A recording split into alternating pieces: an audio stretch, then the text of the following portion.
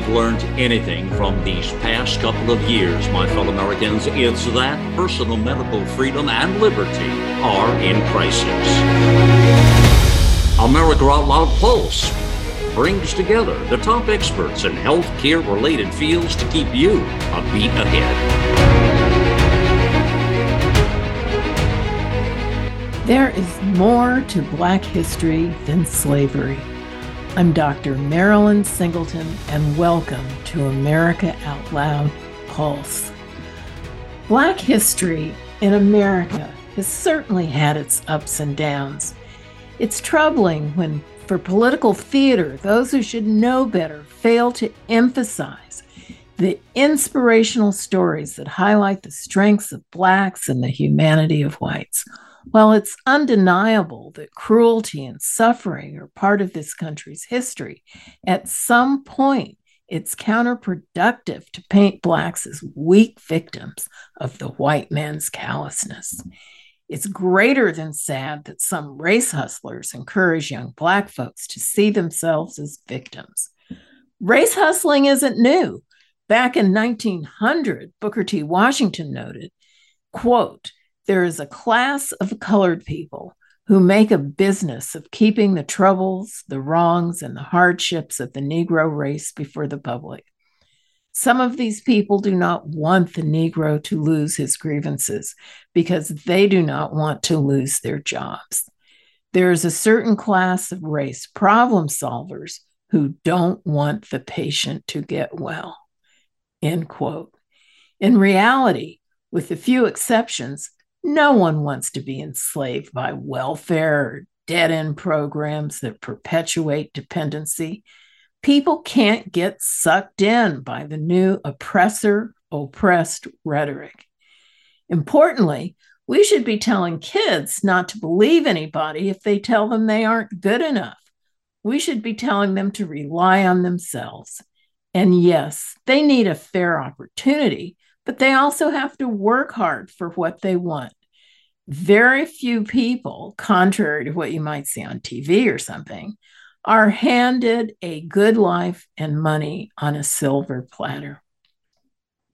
To quote Booker T. Washington again, he said, "When a Negro girl learns to cook, to sew, to write a book, or a Negro boy learns to groom horses, grow sweet potatoes, produce butter, or to build a house, or to be able to practice medicine as well or better than someone else, they will be rewarded regardless of race or color. In the long run, the world is going to have the best, and any difference in race, religion, or previous history will not long keep the world from what it wants." Things are always changing in this world, and they're not always black and white, good or evil. And sometimes the most unlikely people may turn out to be the biggest help to you. On a personal note, my parents always told us we were as good as anyone else, despite growing up in a segregated neighborhood. And my Aunt Mary, who helped raise my mother, she wasn't really a blood aunt, and she was like a grandparent. She was a domestic. She and her husband were a maid butler couple, and they moved from Ohio to California in the heyday of early Hollywood. We spent every summer on their little farm, and I learned a lot of life lessons from them. One thing that I always remember is something Aunt Mary said. She said, "Never say can't." She said, "Instead, say, I'm having trouble with," whatever it was. And I always remember that when, I'm even trying to get a screw out of the wall. Oh, it's so hard, I can't do it. And then I just think about Aunt Mary. No, I'm having trouble. And guess what? Somehow you figure out a way to do it. Another family story. We had an old family friend, and this is back in the early 1900s. He was a railroad porter.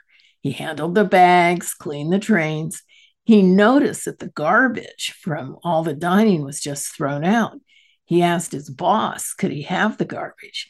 And he says his boss looked at him like he was a crazy, shall I say, expletive, Well, our friend had the last laugh. He sold the garbage to pig farmers, made a lot of money. And as he tells the story, he says, and what do you do when you have a lot of money? You start a bank. And that he did. And he had a very large bank in California. So, with that, let's just look at some more stories of strength and persistence and talent. First, just a little Revolutionary War history. And, some people may know this, but some people might not. And I just love hearing about this history. So you'll be forced to hear it. There were always free Blacks in America. And indeed, in 1641, Matthias de Souza, an African indentured servant, he came from England with Lord Baltimore. He was elected to Maryland's General Assembly. And in the first census of 1790, who knew it was all the way back then, 19% of Americans were Black, and 10% of those Black Americans were free. Before 1820, free Black men in Massachusetts, New Jersey, Pennsylvania, New York, Maine, Vermont, Connecticut, Rhode Island, and New Hampshire voted on an equal basis with white men. Black Americans served on both sides during the Revolutionary War. Because of manpower shortages, George Washington lifted the ban on Black enlistment in the Continental Army in January 1776. He called this creating his so-called mixed multitude, and it was 15% Black. And there were small all-Black units in Rhode Island and in Massachusetts, and many slaves were promised freedom for serving. Another all-Black unit came from Haiti with French forces. Overall, at least 5,000 Black soldiers fought for the revolutionary cause. Interestingly, the British recruited slaves belonging to what they call the Patriot Masters, and those were the people who were fighting against Britain, and they promised to free those slaves if they served with the British. And then thousands of slaves escaped during the war by joining the British, and then others simply kind of escaped because there was a lot of chaos. In South Carolina, nearly 25,000 slaves, that was 30% of the enslaved population, fled, migrated, or died with all the chaos during the war. When they withdrew their forces from Savannah and Charleston, the British also evacuated 10,000 slaves. They apparently, and it's an estimate, evacuated 20,000 slaves with their families at the end of the war. A lot of these folks who were evacuated settled in Nova Scotia, and some went to the West Indies or the Caribbean, and some went back to Great Britain. So that was way back when. There's a whole lot of other history. And I just think, one of the good things that's coming out of changing the curriculum, not all this CRT stuff, but if we learn more of this positive history, and everybody will be better off for it. So since we're a medical show, I'll tell you the story of the first Black doctor.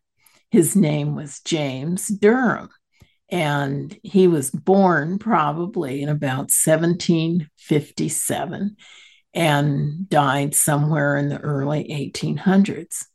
It's interesting because sometimes I think affirmative action brought it on itself, where it's giving the idea that Black folks don't have the smarts to be a doctor or to be anything, but we know that that's not true.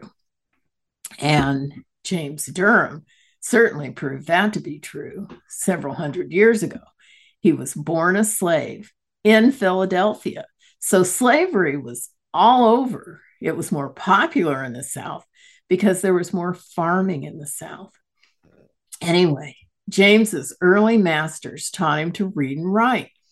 One master was a doctor, and when James was a teen, this doctor taught him how to mix and administer medicines to patients. During the Revolutionary War, the doctor was arrested for being a Tory and died in prison. So now he was a young adult. He was sold to a British officer, and he doctored soldiers during the war. After the war, he became property of a doctor in New Orleans. The doctor hired James as a nurse in 1783. And that, by the way, is the year the revolution ended. So since he was making money, he bought his freedom. He set up his own medical practice in New Orleans, where he treated Black and white, all sorts of patients. And he spoke English, French, and Spanish. By the time he was 30, he earned $3,000 a year. And we knew that's a lot of money back in the late 1700s. He was very popular and very highly regarded. So just so you know, back then, it wasn't until the mid 1800s that doctors actually went to medical school and got a degree, that how people became doctors was by being an apprentice to another doctor. So it wasn't like he was a second-class citizen doctor. This is how people became doctors. Dr. Durham had written a medical paper on his success in treating diphtheria. And Dr. Benjamin Rush, who's considered the father of American medicine, and he was also one of the signers of the Declaration of Independence, and he was Surgeon General of the Continental Army. He had read the article, and Dr. Rush invited Dr. Durham to Philadelphia. He was so impressed by him that he encouraged him to move to Philadelphia, where he became an expert in throat diseases and the relationship between weather and disease. So he moved back. He only stayed in Philadelphia a couple of years, and he moved back to New Orleans, where he saved a lot of yellow fever victims. And he stopped practicing medicine probably in the early 1800s, maybe 1801, when the city regulations changed the licensing rules. So we have the first university-trained Black physician was back in 1813, and he was a slave, but his parents were emancipated. And he ultimately went to Scotland because that's where he could go to medical school, and came back to the United States in the mid-1800s. So there was definitely bigotry, but these guys overcame. And I think about Black doctors in America in later times. In 1900s, doctors weren't allowed to be on hospital staffs. So they started their own hospitals, sometimes in their own homes. This is called persistence. When you want something, you work for it, and you just push. And that's what these guys did. So it makes me very proud to be a doctor.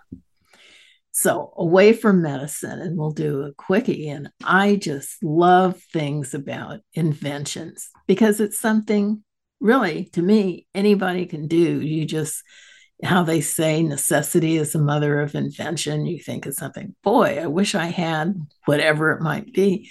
Well, a lot of people figure out how to do it. Well, the first Black patent was given, in early 1800s, and it was to a fellow named Thomas Jennings.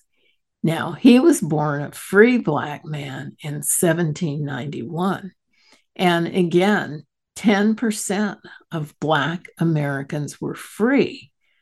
And by the Civil War, there were 1 million free Black people. So anyway, in his early 20s, Jennings became a tailor. Then he opened a dry cleaning business in the city. When he was 30 years old, he was given a patent for a cleaning process called dry scouring. This is where modern day dry cleaning comes from. So the interesting part about this is under the Early Patent Law Act, back in 1793. Only citizens of the United States could get a patent. It was unclear whether free blacks were citizens, but free blacks could vote in over half the states, including New York. So, who knew? The first money he earned from his patent, he bought his family out of slavery and gave money to the abolitionist cause. There is a guy named Henry Blair, and he was the only inventor to be identified in the Patent Office records back then as a, quote, colored man.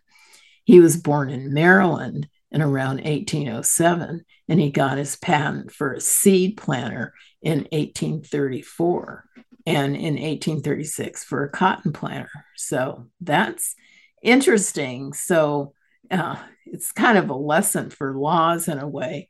When they're unclear, you push the envelope.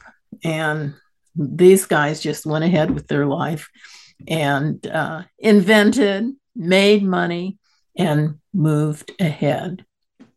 Well, for right this minute, I'm going to move ahead and talk about Cofix RX.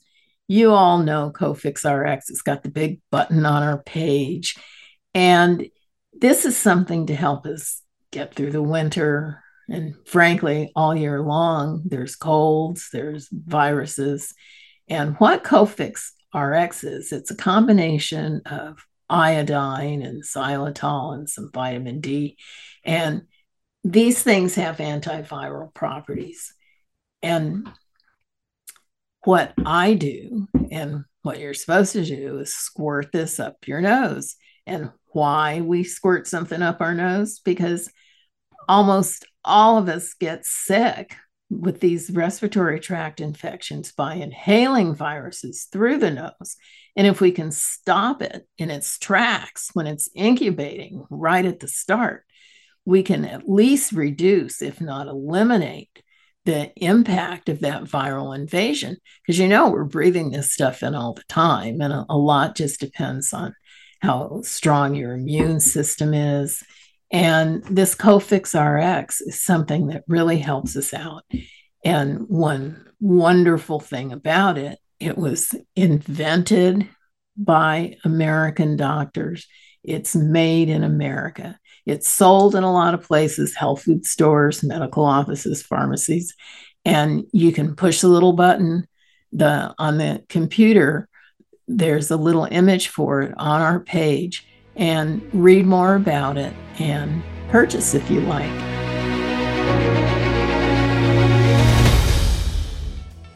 You already know Genesis plus HOCl is your best defense against viruses.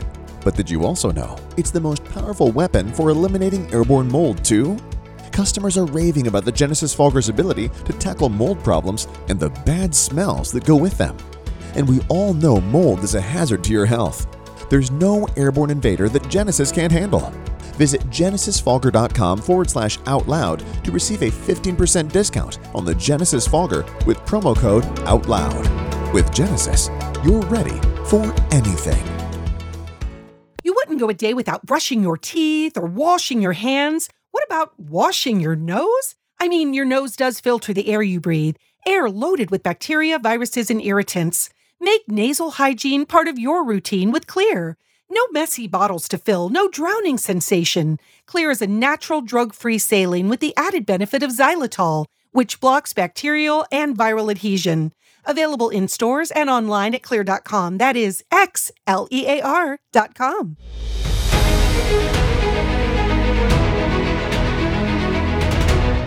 So, back to our history of persistence, strength, courage. We'll look at a couple of interesting slave escapes. That's what I love. Again, this idea, it was horrible to be a slave. I can't even imagine, and I'm sure some of these masters treated these folks horribly, separated families, beat them within an inch of their life if they, had some sort of infraction. And Other masters apparently were quite nice, but nonetheless, you're still a slave. So, do you sit back and take it? No. And this is a lesson to us all. So, I'm sure, with some exceptions, most slaves wanted to be free. One of the most famous guys who escaped was a fellow named Henry Box Brown. He was in Virginia, and Virginia had lots of slaves. And he figured out a really daring escape back in 1849. Part of his escape involved having a reason to get out of the fields that day. Only in really extreme injuries could a slave keep from working. Sprained ankles and pulled muscles, bad back. That wasn't enough of an excuse. So this is so unbelievable. He pulled out some sulfuric acid, which they called oil of vitriol, and burned his hands very badly, and one hand practically to the bone. That was finally enough to get out of the day's work. But then what he did, with the help of a freed slave and a white shopkeeper, he stuffed himself into a 3 feet by 2.5 feet by 2 foot box labeled dry goods. He was 27 hours in that box, complete with his burnt hands, most of it upside down.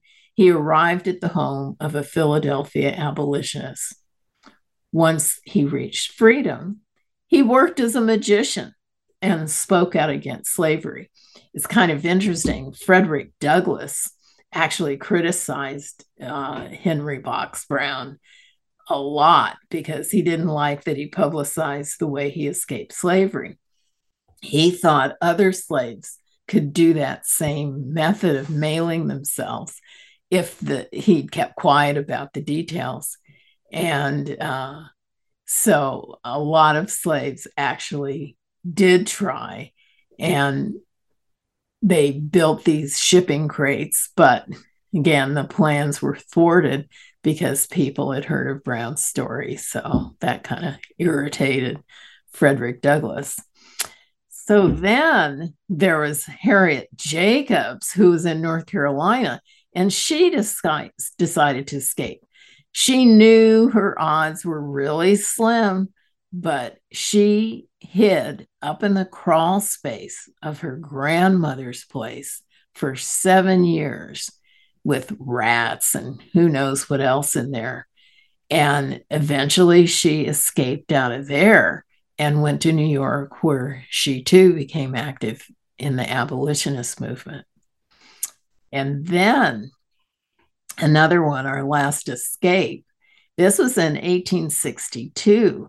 There was a guy, Robert Smalls, who worked on ships, and he had a pretty good job as a slave. But what he did, while the white shipmates had left the ship and gone ashore, he disguised himself in a captain's hat and jacket, and he and some other shipmates hijacked the steamship in Charleston, South Carolina. They picked up their families, and then they sailed into the Charleston harbor, safely past Fort Sumter. And when he got to the Union blockade, he put a white surrender flag up as the first a white flag up. And so he was taken in, and that's how he escaped. But he had been lucky in that he had a job on a ship, but he was able to formulate this plan. And again, I like these stories because it kind of lets us know. Fortunately, most of us are not slaves, even though now we have human trafficking and we do have some modern day slavery, even in America, that your persistence and your courage can help us through bad times. And we all have bad times, and they're not as bad as this, but it at least gives us a lesson that there's always something we can try to do. With Smalls, after he escaped, he became a politician, And he was in the South Carolina State Assembly and Senate.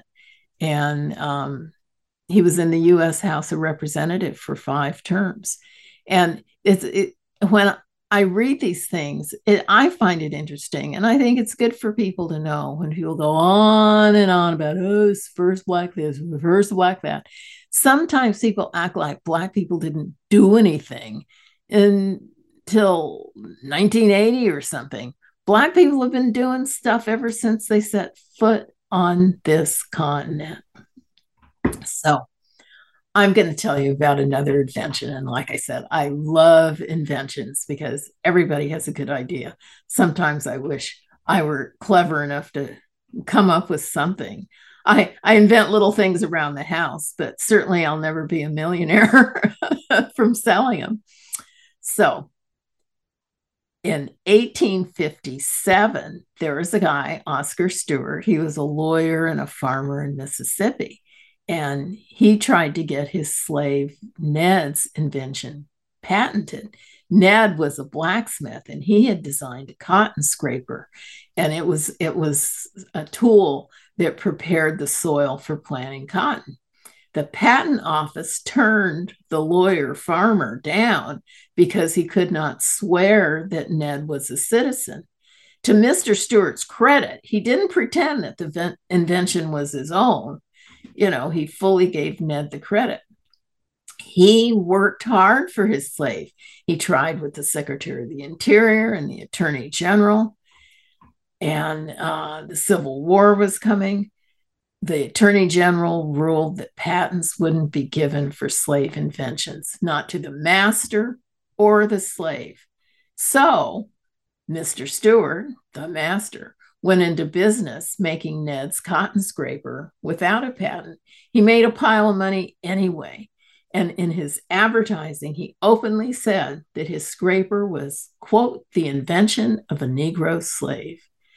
The story gets really crazy when Jefferson Davis, who was the future president of the Confederacy, wanted to patent his brother's slave invention. It was a new steamboat propeller.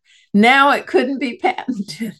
So when the South broke away from the Union, Davis made it so Confederate law allowed patents to the inventions of slaves. So look at, it's kind of like what Walter Williams, the economist, said, that sometimes a lot of things can beat out racism, preferences, and necessities. So here, making money beat out racism.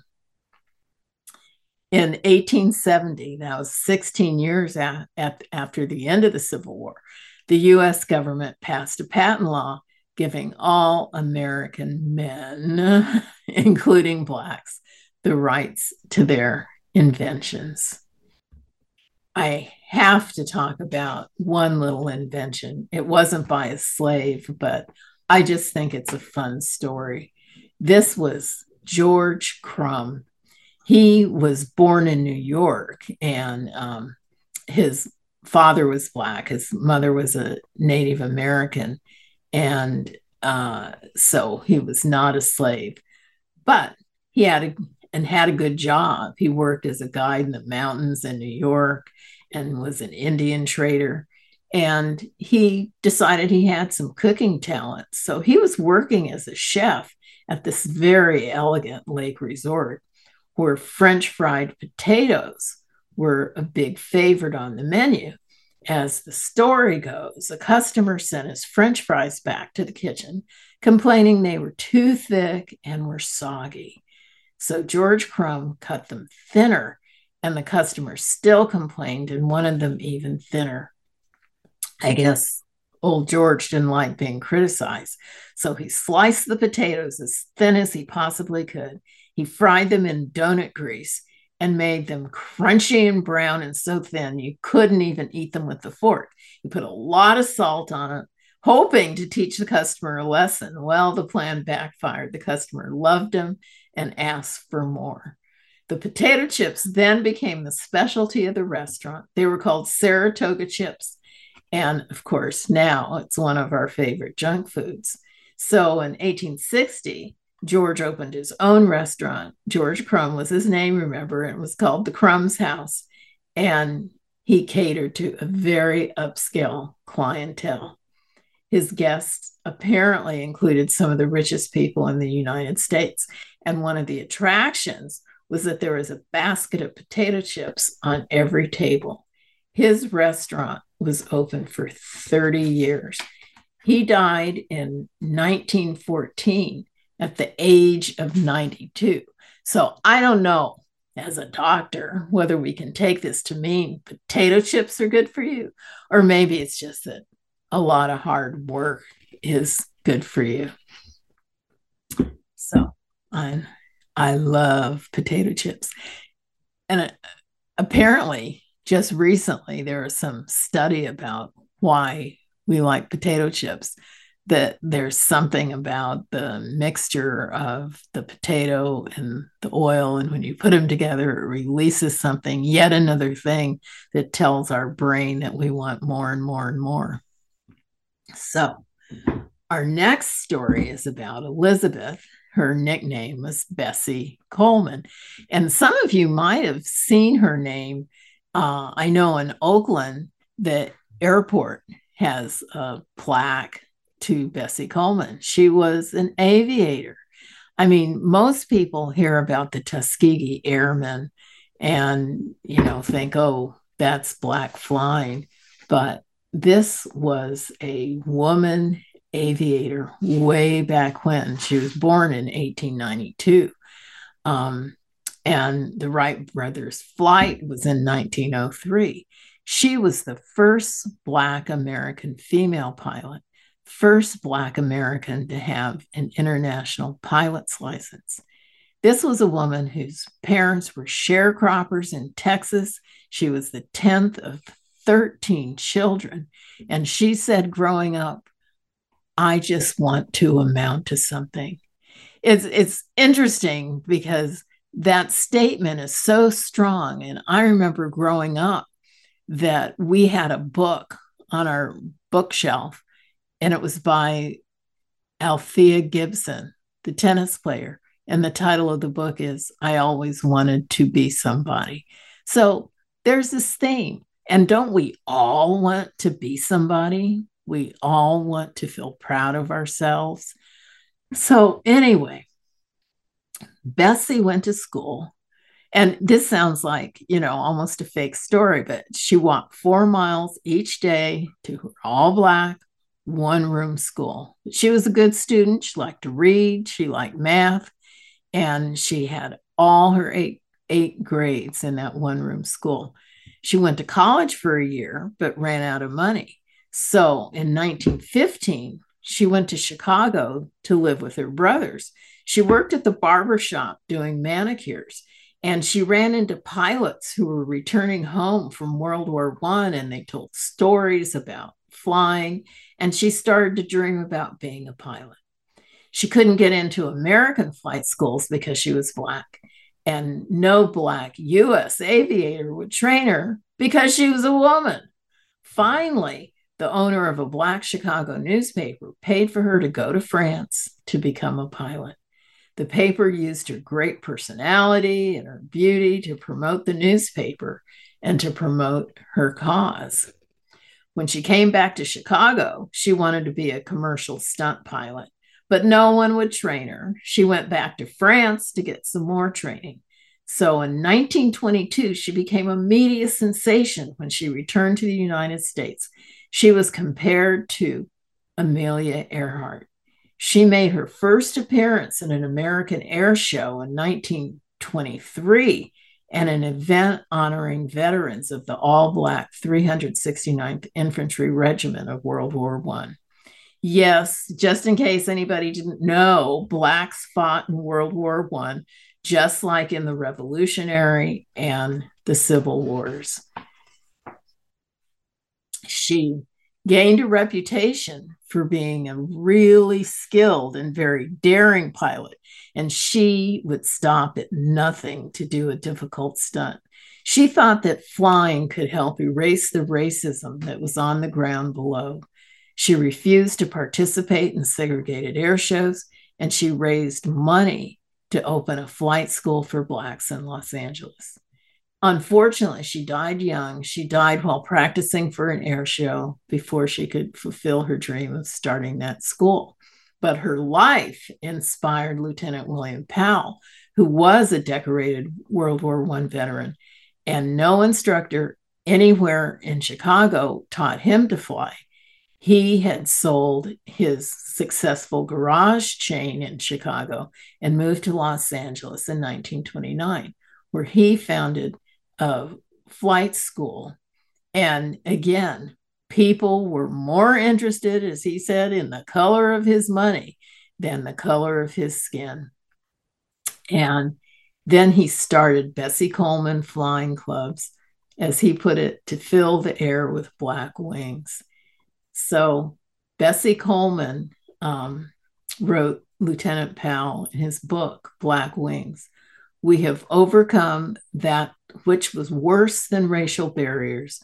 We have overcome the barriers within ourselves and dared to dream. In 1995, Bessie Coleman was honored with her image on a U.S. postage stamp and was inducted into the Women in Aviation Hall of Fame. Mae Jemison, if you remember, she's a physician and she was a NASA astronaut. She says, I point to Bessie Coleman and say without hesitation, here is a woman, a being who exemplifies and serves as a model to humanity, the very definition of strength, dignity, courage, integrity, and beauty. So on that note, it almost really tears me up just thinking about it and thinking about what people went through and how strong they were. And we have our nerve sometimes complaining, don't we? So I just want to thank everybody for listening to America Out Loud Pulse. You all know we are always a beat ahead. We've got our free apps on Apple and Android and Alexa, and you can hear us every weekday at 5 with an encore at 11 p.m. That's Eastern time, and on iHeartRadio at 8 a.m. the next morning. You can also listen on our media player from any web browser anywhere in the world. My favorite part, well, I got a lot of favorite parts, but the shows go direct to podcasts in 24 hours. And they're on a lot of podcast networks, Apple, Spotify, Pandora, TuneIn, Stitcher, and iHeart. So make it easy. Bookmark americaoutloud.com/pulse. And one of the other wonderful things about the show is that it's different every day. I'm on Mondays, and you have Tuesdays with Dr. Jordan Vaughn and Dr. Stuart Tankersley, Wednesdays with Dr. Peter McCulloch and Malcolm Out Loud, Thursdays with Dr. Peter Bregan and Ginger Ross Bregan. And I know, look at me, I have to sit here all by myself for a whole hour, but I hope you all are enjoying it. And in this case, learning a lot.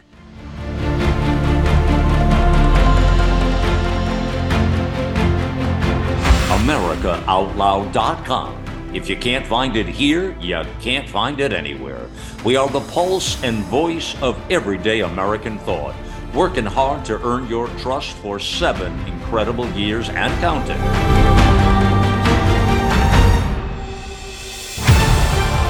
America Out Loud Talk Radio. Liberty and justice for all.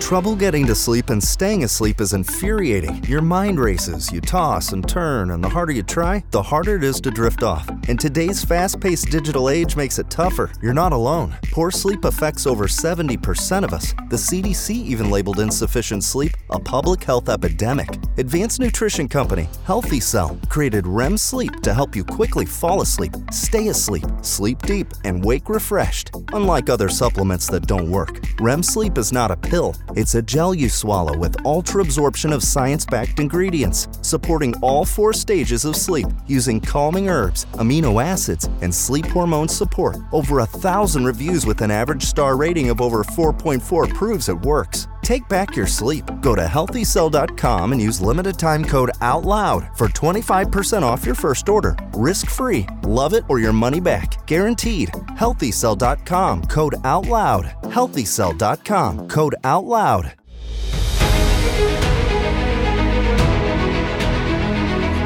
So, back to, I guess I call it my Black History Month feature. So, we were talking about flying and how these folks had to go to France, which is interesting how forward-thinking France was, to learn to fly. And there were several guys then that learned in France, and then they came out to the LA school. And then, of course, we fast forward up to Tuskegee Airmen, where Black folks learned to fly. And I'm sure I've mentioned it before that my father was in the Tuskegee Army Air Corps as a flight surgeon. So flying, I guess maybe that's why flying kind of tweaks me, and I'm so interested in it. There's so many of these stories, and these are just a few of these escapes and what Black folks did. And I guess what gets kind of bothersome is even now, all we hear about is slavery, slavery, slavery. And I think we all know that there was slavery. We all know how horribly Black people were treated, but we need to know all the good things that Black people have done. And I think by now, people have heard about Dr. Ben Carson. My goodness, that this is a fellow who grew up poor in Detroit and became a world famous neurosurgeon. Our paths crossed for only a few months at Hopkins. And I'm sorry I didn't get to know him better. I was leaving pretty much when he was coming. And they made a movie about him with Cuba Gooding Jr., what was it called? Gifted Hands. And but you don't have to be a famous neurosurgeon to do something with your life. That's the thing. It makes me go back to Aunt Mary, Uncle Raleigh, Uncle Earl, that these folks had more than humble beginnings. And this was back in 1900, early 1900s, that they did something with their lives and didn't sit around complaining. I remember Uncle Raleigh used to love to listen to the baseball games. And I always hated baseball. I thought it was so boring. But I think he liked baseball, but more than liking baseball, he loved to listen to the Dodgers because of Jackie Robinson. And he'd tell us, the story of Jackie Robinson. And these are things that kids need to hear. They need to know that there were trailblazers and people who put up with a lot of what to get where they are. And maybe I think sometimes we need to tell people to just plain quit complaining. I want to read something from a book that, again, something else I grew up with. We had this book autographed, my goodness, to my mother. And it was by Langston Hughes and Milton Metzler. Okay, Meltzer, I'm sorry, I said his name wrong. The title of this book was called A Pictorial History of the Negro in America. The first chapter begins, it says, "What is a Negro? The federal government, through its agency in the United States Bureau of Census, has ruled that in its official tabulations, a person of mixed white and Negro blood should be returned as a Negro, no matter how small the percentage of Negro blood. Both Black and mulatto persons are to be returned as Negroes without distinction. A person of mixed Indian and Negro blood should be returned as a Negro, unless the Indian blood very definitely predominates and he is universally accepted in the community as an Indian. Mixtures of non-white races should be reported according to the race of the father, except that Negro Indian should be reported as Negro. Boy, were they precise. Now, that's how he begins the book. And this is what I just think is interesting. And if you can ever find this book, it's wonderful because it really does have a lot of pictures and it gives you a real flavor of history. He says, the North American Negro today ranges in complexion from very dark to near white, from crinkly haired to silken blonde, from broad featured to thin. Thus, among American Negroes are to be found all types of physical appearance. Many Negroes in the United States are still largely of African descent, but many others are of mixed ancestry, Caucasian, Indian, and Oriental. Now, mind you, what I'm reading you was written in 1956. And then he goes on to talk about some of the famous folks. And then he says, and this is what I just think is so important, and just as American Negroes vary greatly in appearance, they vary widely in temperament and education and in their range of occupation. Now, the key to me there is the idea that now, they talk about the Black community or Black thought or whatever, as if all Black people were alike. So we're talking 1956 by a very famous Black activist. Metzler is a white fellow. Langston Hughes is very well known, easy to look up. And that we're all different. We're not all the same. And what they're doing now, trying to make people all the same, I think is a sin. It's a crime, and it's not right. And we have to fight that.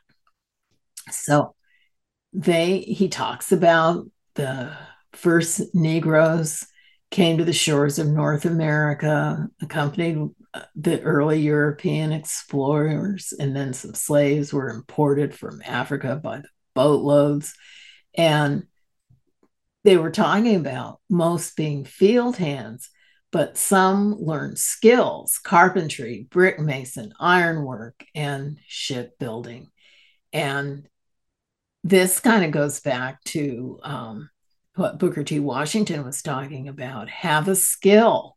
And if you have a skill, then you will be needed.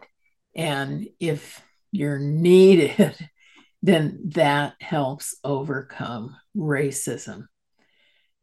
He says, today, Negroes in America pursue a variety of occupations, trades, and professions. Many are farmers, others are postmen, redcaps, and waiters. Some are lawyers, doctors, dentists, and nurses. Many colored men and women are teachers. Others are engaged in politics, business, the ministry, and social work. There are Negro actors, dancers, musicians, writers, and painters. In American Men of Science, 8th edition, 128 Negroes are listed. Now, I'm reading this, and maybe more for me than you, but I hope for you, just so people can see Black achievement didn't happen because a handful of white folks went out and marched in 1960s.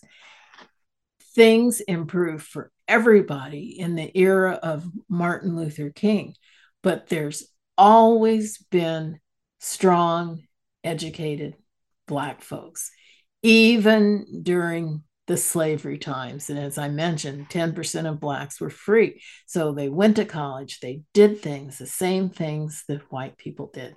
So this idea of, siloing people off like, they're freaks from another planet is ridiculous. And just white people aren't freaks from another planet. Black people, Asians, Hispanics are not freaks from another planet. And he goes on to say, the vast majority of Negroes now living in the United States were born in this country. A small percentage are immigrants from the West Indies. Almost none are native Africans. Now you know why I hate the term African American. And he says, which I love, the first Negroes came to the New World just as did most of the first white men, with little or no worldly goods. Today, Black men head businesses which are capitalized in the millions. There are some whose individual annual incomes exceed the salary of the President of the United States. There are millions of other Negroes who, like many white Americans, live at bare subsistence level. Negroes range from laborers and tenant farmers to stars in the theater and concert stage, champions in the field of sport, and generals in the army. And here's the line I love. As citizens of the United States, Negroes are Americans, and their way of life is much the same as that of other Americans. Now, Langston Hughes, 1956. Negroes are Americans. We're Americans like everybody else. And this whole idea that we're not being thought of, and when I say we, all of us, all racial groups, having people divide us up in these little groups, there's another reason. It has nothing to do with us all being Americans, all with different talents. And it's bothersome. Now, there's Marian Anderson. I don't know if you've heard of her. She was a contralto, and she was the first Black person to perform at the Metropolitan Opera. And this was in the early 1920s. And she said, and it's reminiscent of Martin Luther King, obviously he came after her, when I sing, I don't want them to see that my face is Black. I don't want them to see that my face is white. I want them to see my soul, and that is colorless. She said that in the 1950s. So I wonder what happened to that attitude, the courage, the persistence, people being proud of their talent. We've allowed it to be hijacked by these race baiters and charlatans. Well, the way I see it, this whole idea of white privilege, it's so 20th century.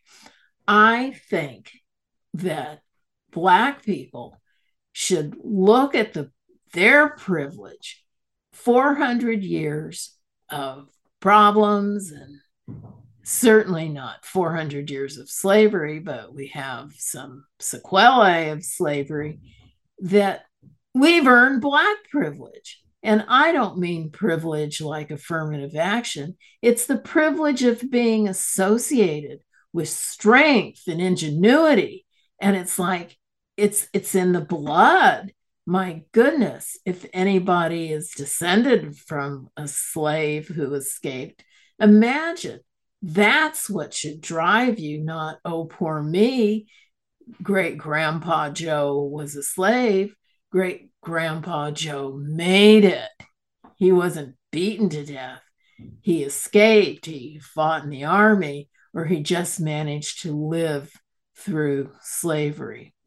We have to, and all of us, doesn't matter what race you are, because this oppressor oppressed nonsense is kind of folding into white people too, that everybody's trying to be the biggest victim. So everybody's got to get that can-do attitude back. And I just think the politicians are just using it. Say you're oppressed. Oh, good. Then I'll give you something. Again, doesn't matter what color you are. That they just want to offer the goodies for your vote. But you know what they really want. Whatever their plan is, it's for getting power, just to be powerful themselves, not to empower you.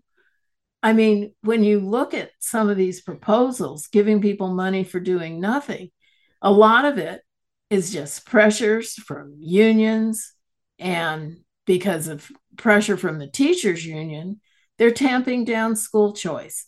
And school choice has got to be one of the things that we have to do to get people to get a good education early on. And we all know that the earlier you learn, the better off you do ultimately.